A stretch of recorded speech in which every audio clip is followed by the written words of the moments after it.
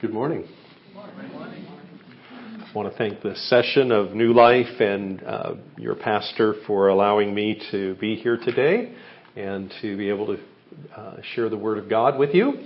And I wanted to take just a moment to acknowledge my wife in the back. That's my wife, Sandy. And one of my dear friends and board members of my parachurch ministry, John Frolander. They've come up, and we really appreciate you making us feel welcome today. And so we're going to have an interesting discussion today around God's Word. And here's the question. Does God have a favorite Bible verse? Everyone, Well, let's find out what the Word of God says today. If I were to ask you, what is your favorite Bible verse? Which one would you pick? Depending on your theology, you'd probably be tempted to think, I know what God's favorite Bible verse. It's my favorite Bible verse. Well, maybe not. If you were raised Baptist, you would know immediately, what is it? John 3:16, right? If you were raised Catholic, you would know immediately it's Matthew 16:18 where it says, you are Peter, and upon this rock I will build my church. If you're a Presbyterian, you would know it's Romans 8:28, right? So, there's an interesting Bible verse app out there called YouVersion. It has millions of users, and all around the world, people are logging on to that application. And it's interesting, they did a little study of the verse that was most downloaded, the verse that was most highlighted, the verse that was most bookmarked, and it was surprising to me. You know what it was?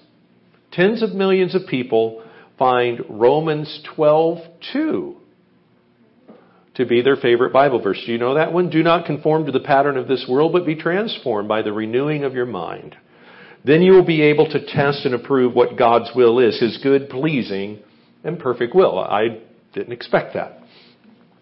So, the question though isn't what's our favorite Bible verse. The question is, what's God's favorite Bible verse? But before we jump into that, let's affirm a couple of things just so I don't get in trouble with the presbytery. The first thing we have to affirm is that God and His Word are one. Amen? Okay? And because God and His Word are one, His Word accurately and faithfully reveals who He truly is. And because God is truth, we know that every Word of God is true. And because God is just, we know all of His commandments are righteous and true. And because God is faithful, we know that every promise that God makes will no doubt come to pass. So in that sense, every Word of God is infallible and inerrant. If you will, His Word is His oath. Every Word of God is important. And because it's God's Word, it's invested with divine authority and power. That's why in 2 Timothy 3, what does Timothy say? He says, all Scripture is profitable. So we're not red letter Christians. We're not New Testament Christians. We're Bible Christians. Why? We believe that all of the Scriptures, the whole counsel of God, reveal who God is. So then, in what sense, then, do we dare assert that God has a favorite verse? And if we were to assert that, how would we know which one would it be? Is there an unbiased, objective way to know this? Well, let me ask you a question. How do I know if you have a favorite song or a favorite Thanksgiving dessert?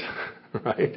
Or a book. Why? How do we know? Because you go to it all the time. You repeat it. You listen to it. Some of you have songs memorized. Yesterday, don't hold this against me, I was watching YouTube videos. And this little video had probably 2 million hits. And it was, a guy didn't know he was being filmed, but I guess he was at some sporting event. He's way up in the bleachers, and a Michael Jackson song breaks out. Now, this guy's got to be 50 years old, bald, a pot belly, but he knew the words, he not only knew the words, he knew the moves. And he was busting some moves up in and why? Because obviously he had taken time. That was one of his favorite songs. He had memorized the words, he'd memorized the lyrics, he even knew the choreography. So we know when something is meaningful to us, we repeat it. We find ourselves thinking about it. We're humming the tune. We know the lyrics. Did you know that God has Bible verses on his repeat function on his iPod? Everyone's got their iPod out, right? So on his playlist, he's got some verses that he repeats. For example, one verse that shows up 7 times in the New Testament, which is pretty significant, is one you would probably recognize. Leviticus 19, verse 18. Love your neighbor as yourself. So, if we're going to use frequency as a standard of deciding which verse is God's favorite, then there's clearly only one. There's only one that we can say, this is certainly the Lord's favorite. This verse is quoted or alluded to 23 times in the New Testament. 11 out of 27 of the New Testament books refer to it. 7 of the New Testament authors use it. And it's even quoted by our Lord himself. So if God repeats it this many times, certainly it deserves our attention. And what is that verse? If you have your Bibles, turn with me to Psalm 110. Psalm 110 is one of the most amazing prophetic, messianic psalms in the entire Bible. Written some 800 years before the birth of Christ. And yet, it so accurately and faithfully depicts and declares the ministry of our Lord. And the basic meaning of the psalm is pretty transparent. And I want to read all 7 verses of the psalm if you have your Bible there. The Lord says to my Lord, sit at my right hand until I make your enemies your footstool. The Lord sends forth from Zion your mighty scepter. Rule in the midst of your enemies. Your people will offer themselves freely on the day of your power in holy garments. From the womb of the morning, the dew of your strength will be yours. The Lord has sworn and will not change his mind. You are a priest forever after the order of Melchizedek. The Lord is at your right hand. He will shatter the kings on the day of his wrath. He will execute judgment among the nations, filling them with corpses. He shall shatter chiefs over the wide earth. He will drink from the brook in the way. Therefore, he will lift up his head. It's one of the most encouraging psalms recorded for our edification. What do we see here? Notice what it says. Jehovah, Yahweh, our great covenant-keeping God, even the great I am, will do what he has promised to do. And what is that? He will accomplish redemption through his faithful Messiah, whom he will establish as a righteous, priestly judge and king of creation. He will glorify himself by redeeming his people and judging his enemies. And his followers are adorned in holy garments, and they will freely serve him, their reigning king. And we see Messiah's relentless pursuit of his mission will ultimately shatter all of his enemies. So, if Psalm 110 is the most quoted psalm, Psalm 110 verse 1 is the most quoted verse. And let's just look at it, and actually maybe you might want to memorize it by the end of the day. It's quite short. Literally in the Hebrew it says, said Yahweh, said Jehovah. So again, David by the Spirit invokes God's covenant name. Almighty God in all of his self-existent glory, in all of his divine perfections, in all of his redeeming love towards his people, speaks.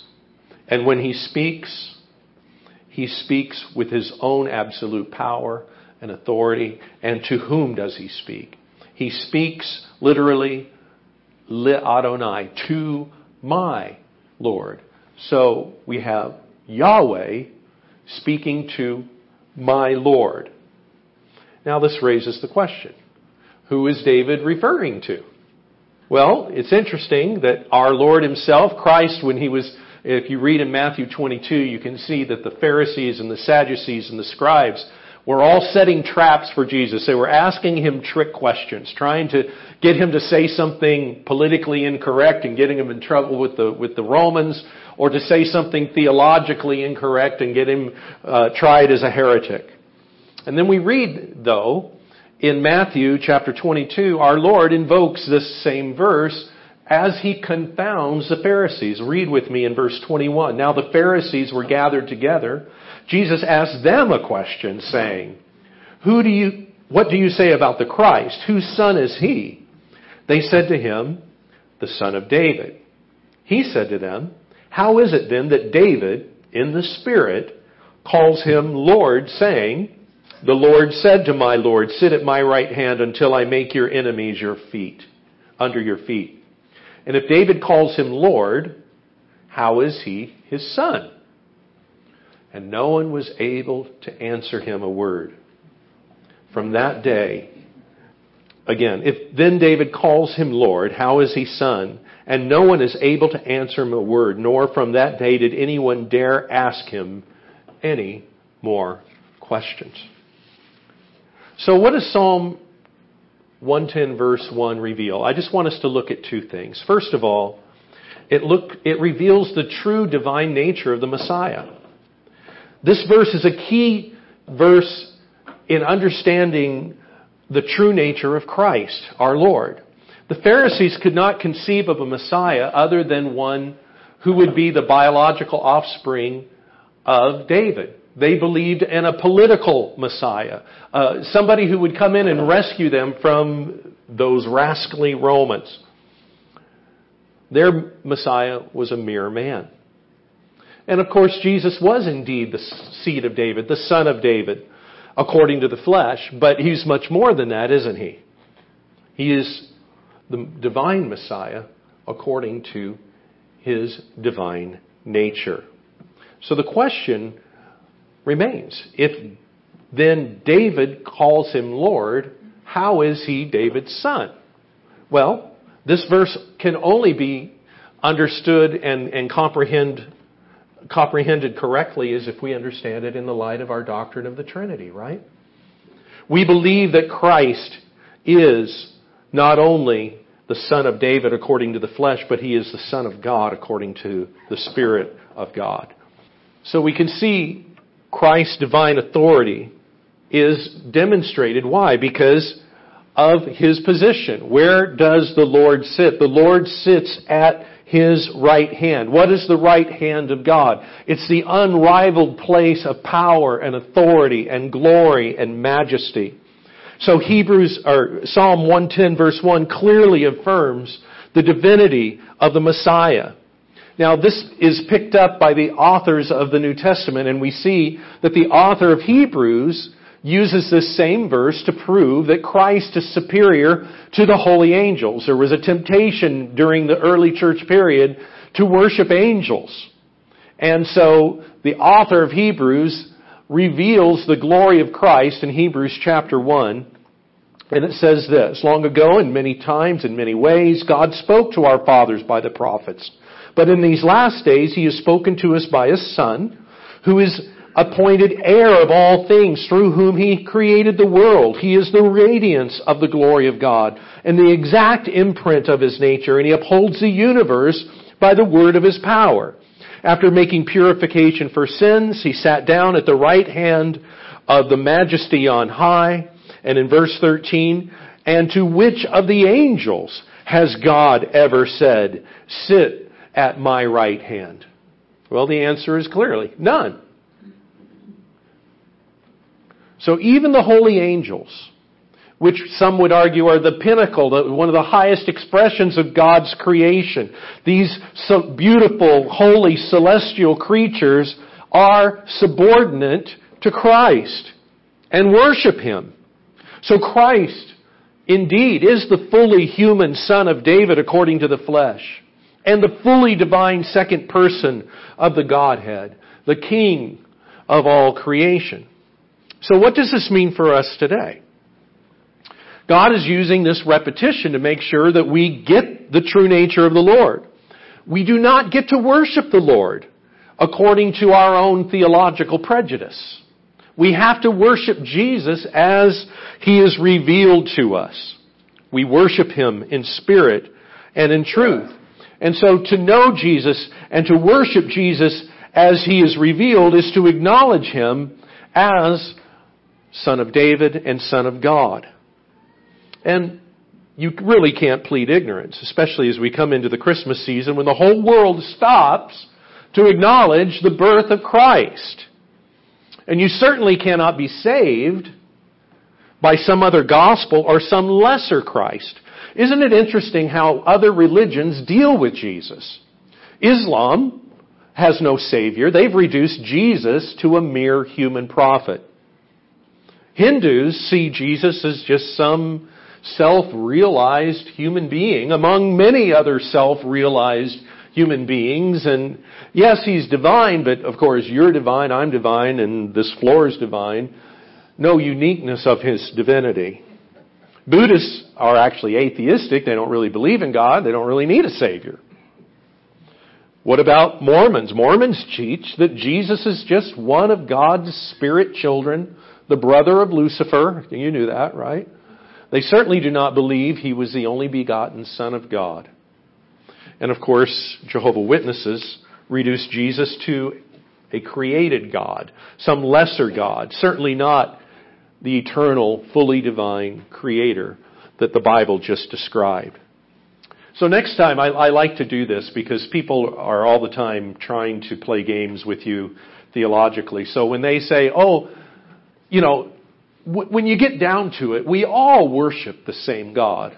I said, well, that's great. Then why don't you join me in worshiping God the Father, God the Son, and God the Holy Spirit? They all run for the doors because they don't worship the Christian God. All non-biblical faiths deny the Trinity. They deny Christ's divinity. Christians, on the other hand, we relish the Trinity. We delight in the mystery of God's incarnation as fully God and fully man. And only this gospel can save and does save sinners. So the church is right to raise her voice in undiluted adoration. In Revelation chapter 5, we're given a vision of heaven, and it's a worshipful vision. In it, we see a glorious throne. Remember the emerald throne, and out of that throne comes this beautiful rainbow, and around this throne is this crystalline sea. And we see angels, and we see elders, and we see these creatures. And what are they doing? They are all worshiping and singing. But who are they worshiping? They are worshiping the wounded yet triumphant Lamb of God who's seated on the throne. And they say, worthy is the Lamb who was slain to receive power and wealth and wisdom and might and honor and glory and blessing. Christ is the rightful object of our highest praise. And we join with the host of heaven in singing, worthy is the Lamb. Worthy is the Lamb who was slain. Psalm 110 verse 1, if we understand it correctly, leads us to worship. Worship of our Christ. The Lord said to my Lord, sit at my right hand. And all of God's people said, amen. Amen. We love to see Jesus receiving the worship of which He is worthy. So not only does Psalm 10 verse 1 then give us the true nature of our Lord, it shows us the true nature of His reign.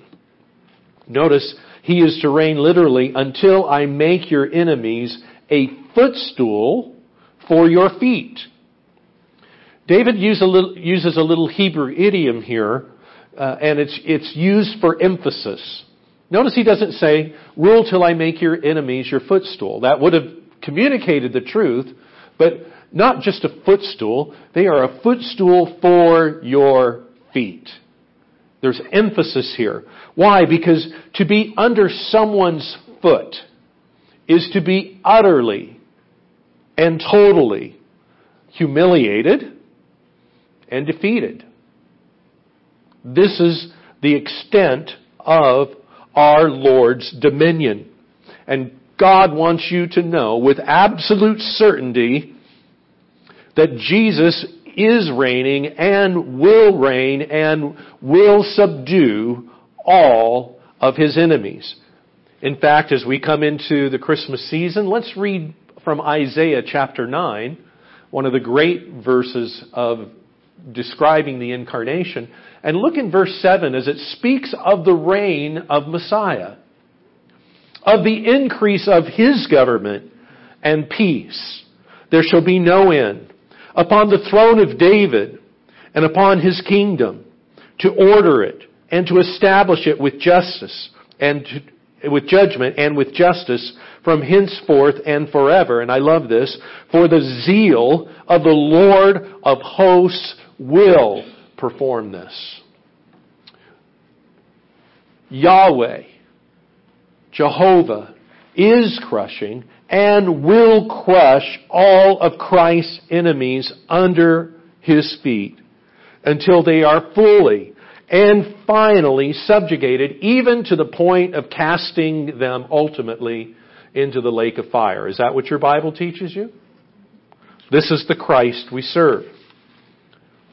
It's interesting, in the very first sermon ever preached on the day of Pentecost, Peter, under the inspiration of the Holy Spirit, invokes Psalm 110, verse 1. And he asserts the lordship and dominion of Christ. Of course, the day of Pentecost, the Holy Spirit fell, the church is being birthed. Remember, there were throngs of people that had come into Jerusalem to celebrate Passover, and now this rushing mighty wind comes blowing through town, and now all of a sudden they see their countrymen out declaring the glories of God in foreign languages that they've never learned. Of course, this demands an explanation, right? What is going on? How does Peter explain it? He says it's simple. This is the work of the risen Christ.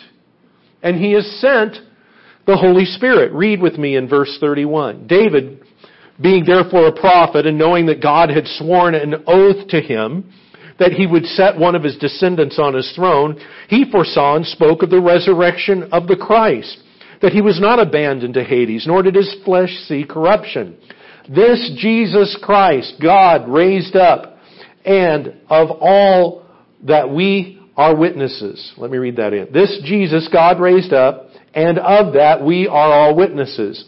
Being therefore exalted to the right hand of God, and having received from the Father the promise of the Holy Spirit, He has poured out this that you yourselves are seeing and hearing.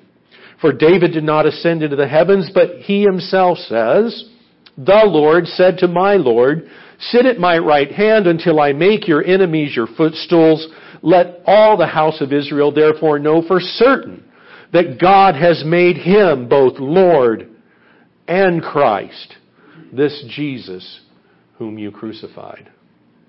That was the punchline of the first Christian sermon ever preached.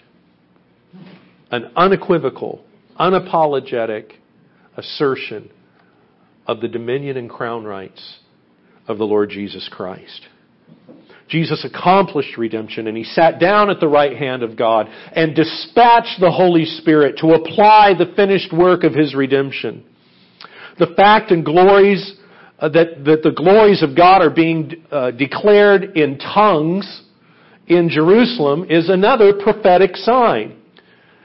Just as God had promised. Now, the gospel is going to the nations. All nations, Jews or Gentiles, all whosoever will call upon the name of the Lord will be saved. All nations will one day bow their knee before King Jesus. So we confess with the apostles that Christ is exalted to God's right hand. He is risen and He reigns now as Lord of all. We're not waiting for some future event in order to bring in the reign of Christ. He reigns now. And once His reign has accomplished all that the Father has intended, even the salvation of His people, then Christ returns. I know there's a lot of talk about end times out there, and it can be utterly confusing. I think we're way overthinking this, saints, because it's very clear. Read with me in 1 Corinthians 15. For as in Adam, verse 22, all die, so also in Christ all shall be made alive, but each in his own order. Christ the firstfruits, then at His coming those who belong to Christ. Then comes the end, when He delivers the kingdom to God the Father after destroying every rule and every authority and every power. Why?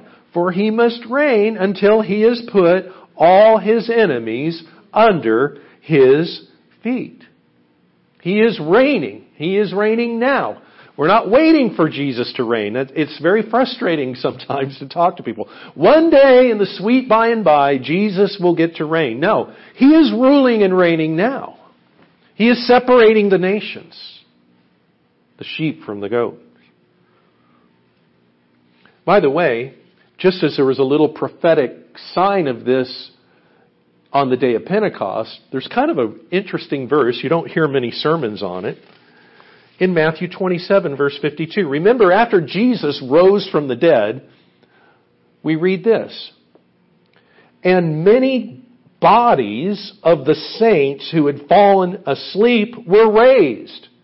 Jesus wasn't the only one that was raised. Some people said it was kind of the overflow. The power of His resurrection was so mighty that even the power of resurrection touched the bodies of saints who had fallen asleep and were raised. And coming out of the graves after His resurrection, they went into the holy city and appeared to many.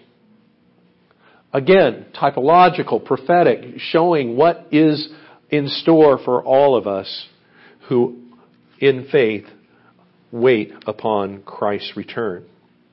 So the ultimate victory of the gospel and the advancement of Christ's kingdom is certain and secure. It's grounded in three things. It's grounded in Christ's perfect obedience to the Father, even to the point of His death on the cross. It's guaranteed by His resurrection, whereby God declared Him to be the Son of God with power by the resurrection of the dead. And it is guaranteed by the Father's sure promise to the Son, because the Father said to the Son, ask of me and I will give you the nations as your inheritance. How many of you think that God the Father is going to give God the Son everything He asks for? So we can be encouraged in that today. Again, invoking this psalm, book of Hebrews in chapter 10 tells us a little bit of the timing. In chapter 10, verse 12 to 13, it says, when Christ had offered for all time a single sacrifice for sins, He sat down at the right hand of God, waiting from that time until His enemies should be made a footstool for His feet. From that time, from the time He sat down, when did He sit down? After He ascended, He was coronated. He sat down, having made atonement for sin, and now He is ruling and reigning. So stop being discouraged by all the naysayers and the pessimists and the defeatists. And they're, in our day, they are the majority opinion in evangelicalism. Historically, they're the minority. So we have that to comfort ourselves, that we're standing where the church has stood historically. But in many days, in our day, we see many people who are call themselves Christians who will say, well, yeah, but it just has to get worse so that Jesus can come back. They may not actually say that, but that's what they believe. Is that what we're being taught here?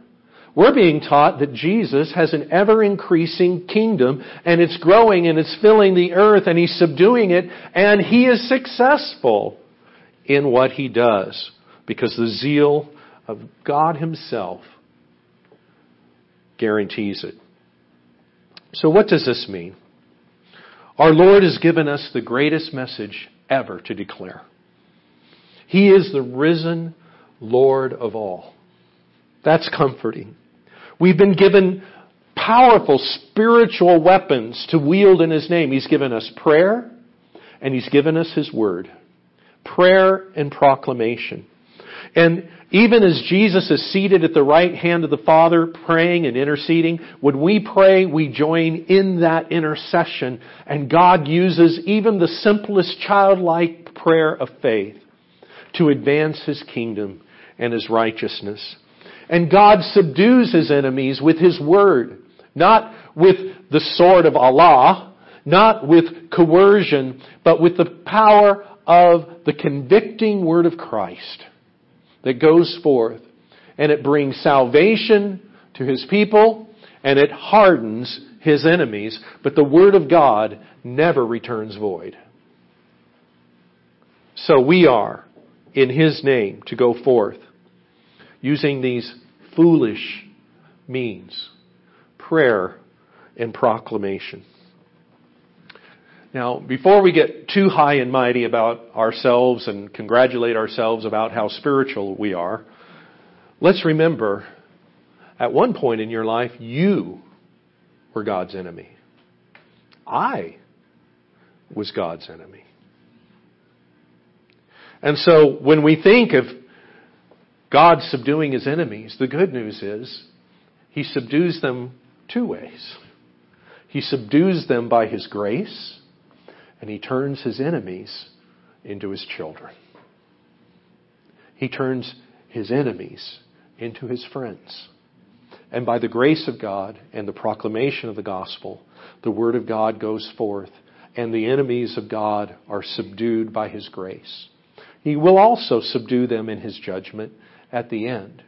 But thank God for His power, that His Word is powerful and effective. And He can reach the people that you think are the most unreachable. The ones that, had you met me when I was 20 years old, you would have said, not elect. Definitely not elect. I was lost. I was derelict. And yet God arrested me, convicted me, converted me, and saved me by His great grace. And you know what? If He can do it for the likes of me and the likes of you, He can do it for anyone. Even that child, that backslidden child that you're praying for, that's breaking your heart, His gospel can reach. That wayward friend who's left the fold, God's Word does not return void. God will subdue His enemies. Can we do one last thought? In Psalm 110, it ends with verse 7. Kind of cryptic in some respect because maybe we don't initially read it properly. But I found great comfort in this verse. It says, He will drink of the brook in the way. Therefore He shall lift up the head. It's an interesting picture of Jesus. This whole picture of Psalm 110 is Jesus as the conquering king, going forth to conquer and conquering.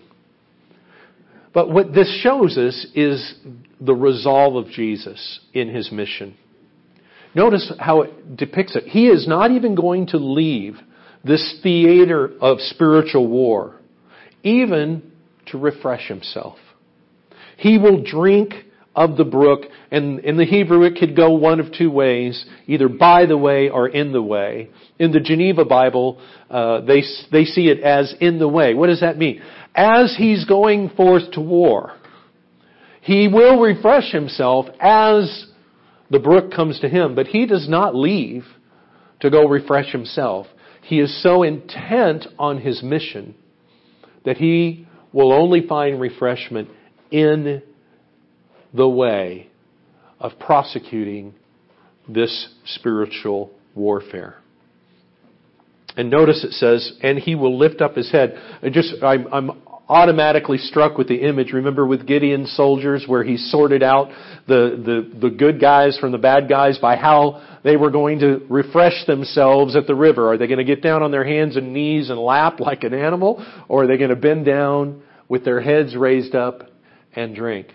This is the picture of Jesus. This is the zeal of the Lord. This is the Lord's resolute intent to see that what is promised here in Psalm 110 comes to pass. This is also described prophetically by Isaiah in Isaiah chapter 50 verse 7. He says this, but the Lord God helps me. This is talking about the suffering servant, the Messiah that would come, another messianic prophecy. But the Lord God helps me. Therefore, I have not been disgraced. Therefore, I have set my face like a flint, and I know that I shall not be put to shame. This is what Jesus did, didn't he? Knowing that God had ordained that he would have to go to a cross and suffer and die for his people to redeem them. The scripture says that he set his face like a flint to accomplish the will of the Father. I want to ask you, I'm going to ask me, do I share the same resolve as my Lord? I think all of us in our heart of hearts resolve. We want to please the Lord. We want to serve the Lord. We want to make a difference. Why? Because God's changed our heart. Before we were Christians, we could care less, right? But now God's changed our heart. Our heart is broken when we see people who are lost. We want to see God's grace demonstrated. So let me ask you, what can one church do? What can you do to advance the crown rights of Jesus in your community? What would be different in your community if everybody had heard the gospel personally at least one time?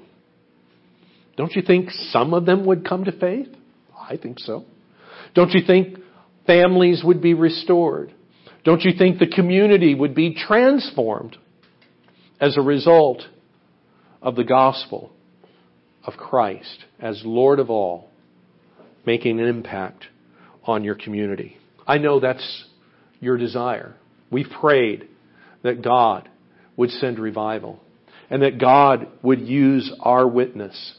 We have the greatest message or the greatest news that the world has ever heard, that our risen Christ is Lord of all, and He is inviting sinners to come and to be made right with God and to be restored to a relationship with their Creator.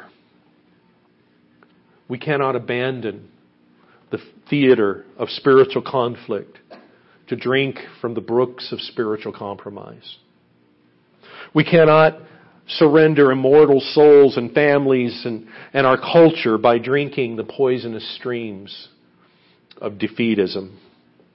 So let us follow our Christ in wholehearted devotion and in zeal for His cause.